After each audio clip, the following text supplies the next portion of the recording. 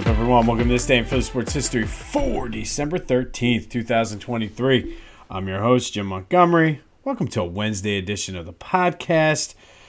Let's start with a recap of yesterday's question of the day. I asked you if you thought the Eagles could recover from where they are right now and what the debacle, I guess, that was the past two games. And overwhelmingly, 100% of you thought that they can recover. Where things got a little bit interesting was when people were saying things like, but the caveat is how they perform on Monday night, which I agree 100%. So we'll see how it goes. Lots to talk about with the Eagles later on in the episode today. But thanks again for participating in the question of the day from yesterday. Be sure to use the new voice and text line. That's 267-495-8531. You can call, leave a voicemail, text. You can end up on the show once I can figure out the editing and everything. It should be easy. I think I have that figured out. But make sure to use the voice and text line. We will work on a better name for that. But the number is 267-495-8531. That's 267-495-8531. All right, there will be a new Back to the Future this week. I'm either going to record tonight or at some point on Thursday. I have some things lined up later this week, podcast meetings and things like that. So at some point this week, the new episode of Back to the Future will come out. And then we will do a best of the file in 2 weeks. And then we will start fresh in 2024 on our every other week schedule. But it's still a good time to check out the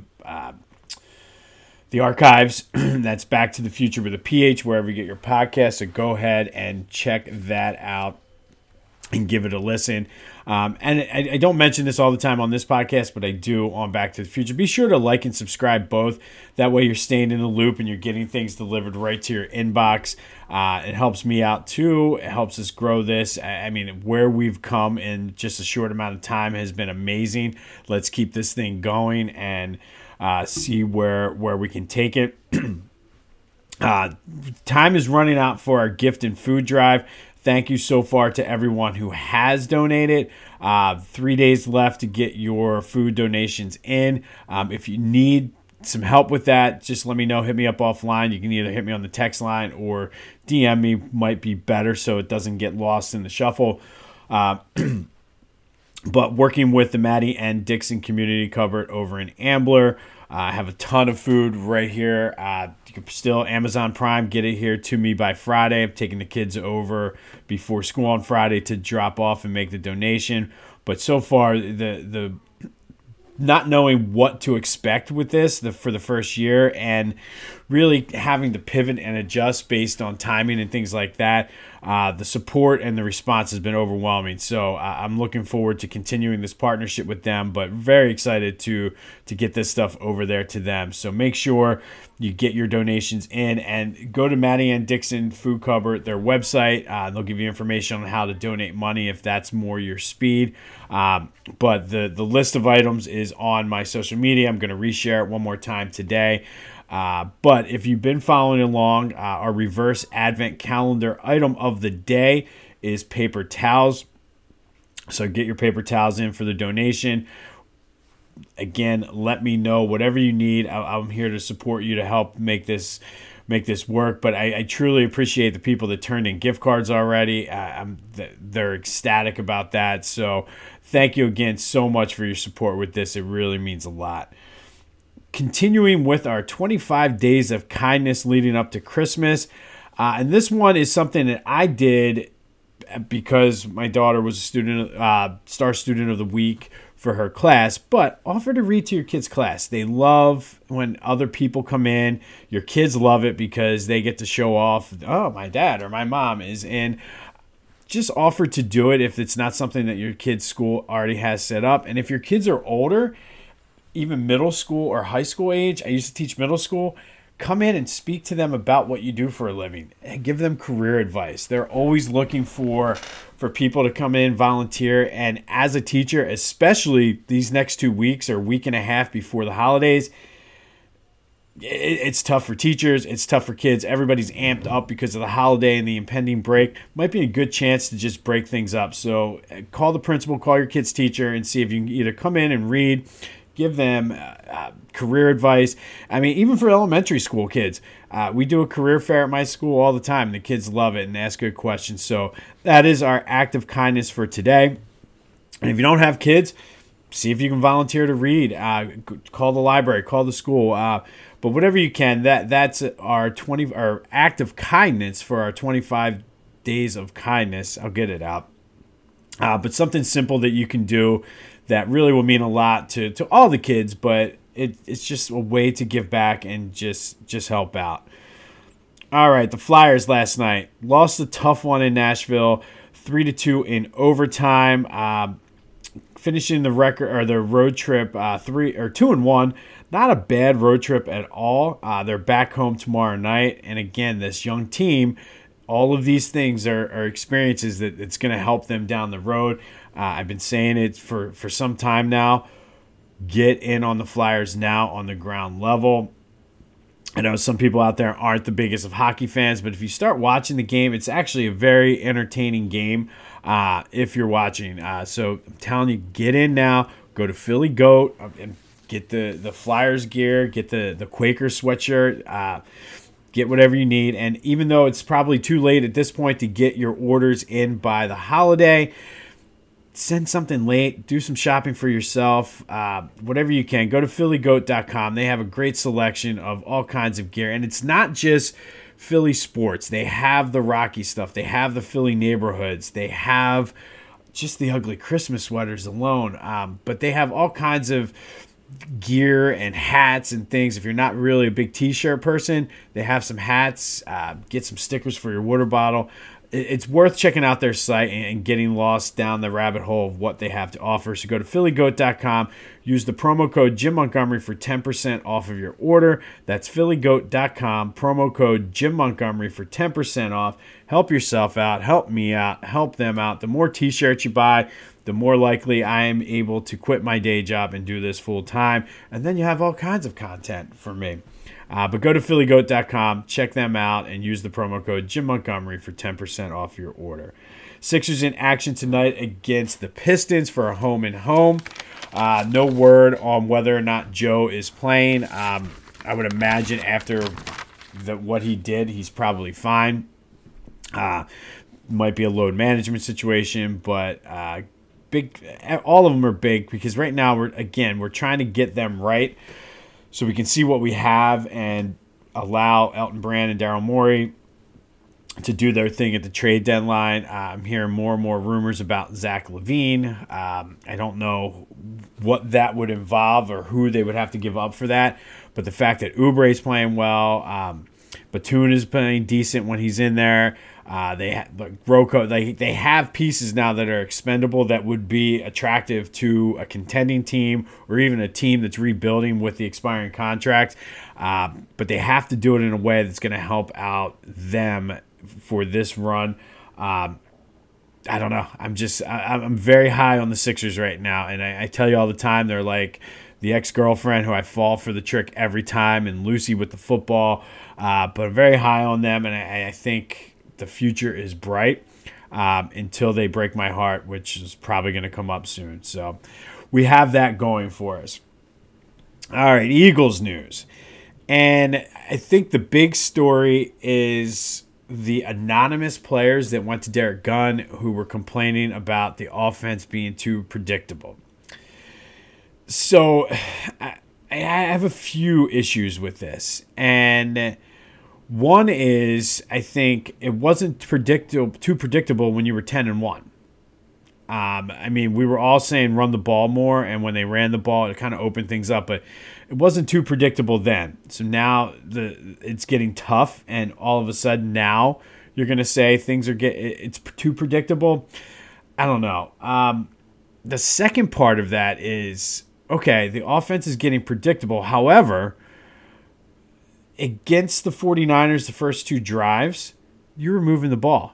You stalled out. Does the predictability, is that affecting your red zone play? Okay, maybe I'll give you that. But then Dallas, you were moving the ball. 3 fumbles. Is that the play calling being predictable? And again, I don't know who's saying this, but I mean, I have a hard time believing that it's too predictable, yet you're not executing. And if the execution was crisp and everybody was doing their jobs and then the plays weren't working, then I kind of would side with that. But you're fumbling. A.J. Brown dropped the ball that was right in his hands for a touchdown. Like, those are, or maybe not a touchdown, but would have gotten them down there. Like, those are things that show me that the predictable play calling is working. They're dropping balls. They're fumbling. Okay? Like, I don't know. And this is what has me worried about this team. And we talked yesterday about the adversity and what people do when they're introduced to themselves. And is this what some of the guys on this team are doing? Anonymously, they're saying that? I don't know. And again, like, if you were executing perfectly and the play calls weren't working, then I could agree. But, I mean, I just gave you, like, between the 3 fumbles on Sunday night, A.J. Brown dropping the ball that was right in his hands, like, I don't know. I don't know if it's too predictable or whether you're just kind of there's larger issues with this team, that the fact that they were winning so much over the past couple of years were kind of masking. Maybe it's some of the character guys. I don't know. But I have a hard time kind of predictability when it seems like it was fine when they were 10-1. Nobody was complaining about it. And I saw a ton of mistakes. Even during that winning streak, between turnovers and drop passes and things like that, and sure, I know those things happen in football, but had those things happened and those drops and turnovers not happen, our whole mindset and what we're talking about right now is completely different. So I'm not ready to say things are too predictable. I think the play calling could be better. I think they do need to try to get DeAndre Swift the ball, run the ball more. I have no idea why Rashad Penny, he must have done something to not even be active. But using Swift is a damn good ball catcher or receiver out of the backfield. I don't know why they're not throwing in the ball more. So there are things in that regard that I would agree. But predictability when you're fumbling and dropping passes, I don't know. But that leads us to today's question of the day. And what is wrong with the Eagles? Is it the play calling? Is it the game plan? Which I hesitated to put those two on there because they're very similar. But to me, the game plan would be just the whole overall arching thing. But is it play calling? Is it the game plan? Or is it the player's execution? Or is it something else? And let me know. So that is our question of the day. Hit me up on the social media. Jimbo_Mont on Twitter and TikTok. At Philly Jimbo on Instagram. Be sure to call or text your opinion on what this anonymous player said and what you think is wrong with the Eagles right now. 267-495-8531. 267-495-8531 for the voice and text line. Got to think of a better name for that too. So if you have any ideas for a name, shoot them out there. We'll try to name it. But let me know your answer to the question today. What is wrong with the Eagles? Is it the play calling? Is it the execution? Or is it the overall game plan? Or is it something completely separate from the three of them? Hit me up on social media. If you're listening on Spotify, the link will be right there to vote. Or, like I said, call the voice and text line, 267-495-8531. Let me know your thoughts. All right, today we're going to go back to 1980. And on this day, 1980, the Flyers beat the Penguins 6-5 in Pittsburgh. Always fun when the Flyers beat the Penguins. Even better when it happens in Pittsburgh. Flyers were down 5-2 midway through the second period in this game. Bobby Clark then just kind of got hot. He had a hat trick in the second period, his fourth of his career with the Flyers. Mel Bridgman scored early in the third to give the Flyers the improbable come-from-behind win at 6-5. Ben Wilson had 2 assists. Brian Propp and Paul Holmgren each had a goal and assist. Phil Meyer had 23 saves. It was his third straight win, fourth straight game without a loss. He went 3-0-1 during that stretch. Bobby Clark extended his point-scoring streak to 4 games. The Flyers did that season. They ended up losing in the quarterfinals to the Flames, 4-3. The year before was when they lost in the Cup to the Islanders after having that 35-game unbeaten streak. But they were a pretty good team. The Islanders were in the middle of their dynasty, though, so the 1980-81 Flyers didn't quite get back there, and it would be a few years before they'd return to the Cup. But on this day in 1980, it was the Flyers beating the Penguins 6-5 after being down 5-2. Bobby Clark with the hat trick in the second period, and Ben Wilson with the 2 assists, and Propp and Holmgren adding a goal and assist. And like I said, it's always fun to beat the Penguins, especially in Pittsburgh. But this is when they were always battling, trying to get back to that mid-70s level.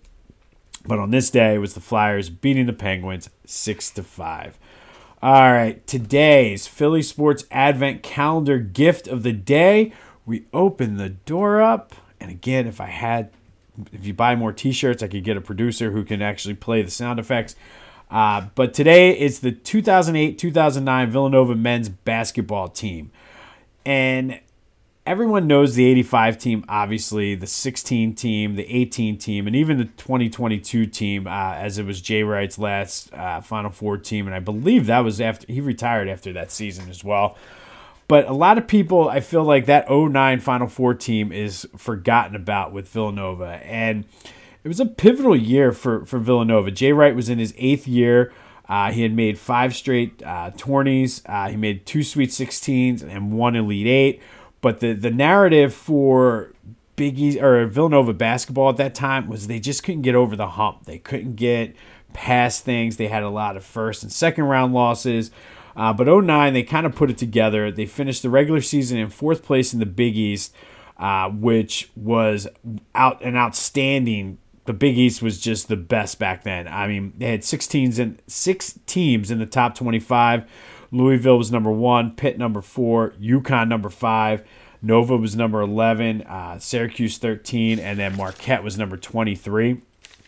Nova made it to the semis of the Big East tournament, which was one hell of a tournament that year. They got knocked out by Louisville, who's the number 1 team in the country. That was good enough, though, for a 3 seed in the East Regional, and then they got hot. They beat American in the first round.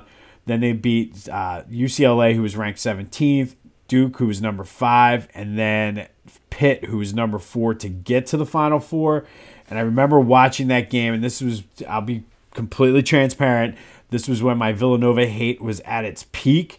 I remember being at Dave & Buster's with my now wife and actively rooting against Villanova. We were very early in our relationship, and it was kind of weird that here's this Philly sports guy actively rooting against Villanova in the middle of Dave & Buster's. But alas, they did win. They lost in the Final Four to UNC that year, 83-69, but UNC ended up winning the title that year, so it wasn't that bad. The thing about this team was it was based on, and again, we all know the players from like the other teams that I mentioned. There wasn't really a lot of big names on this team. It was like a true team effort. So the star of the team, so to speak, was Dante Cunningham. He averaged 16 and 7. Scotty Reynolds was on that team. And then there's a bunch of role guys. Only Cunningham made it to the NBA. So it was a very true team effort.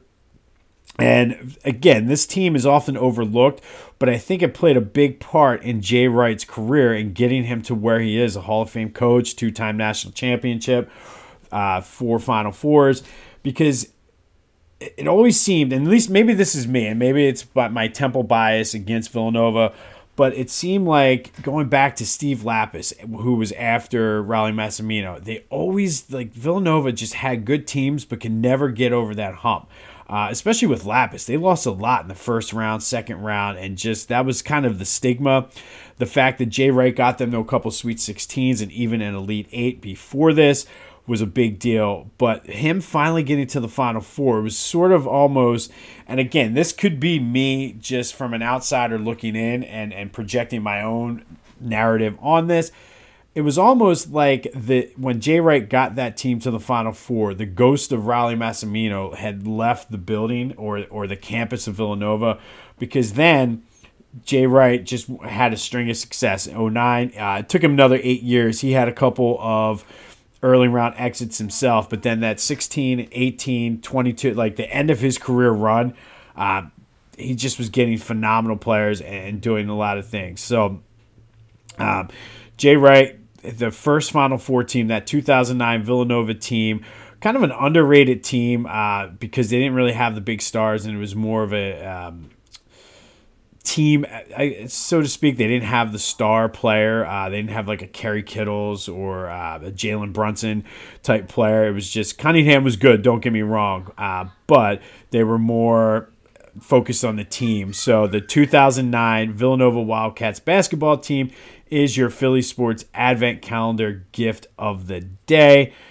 On this day, back in 1980, the Flyers beat the Penguins 6-5 after being down 5-2 out in Pittsburgh. Bobby Clark with his fourth career hat trick.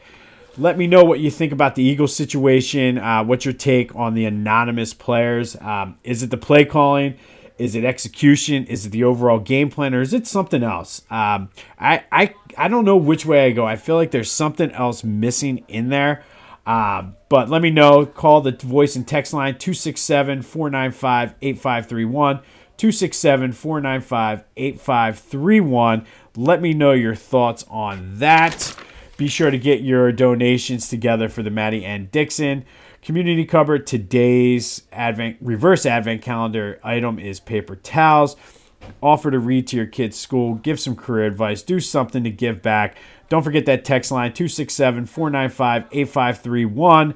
Go to Philly Goat. Use that promo code. Treat yourself. Go check it out. If you haven't checked it out yet, what are you waiting for? Go check it out. Look and see what they have. You won't be disappointed. It's going to be another cold one here in the area. Good luck to the Sixers tonight. This has been This Day in Philly Sports History. I'm Jim Montgomery. Go have yourselves a Wednesday. And until next time, I'll see you when I see you.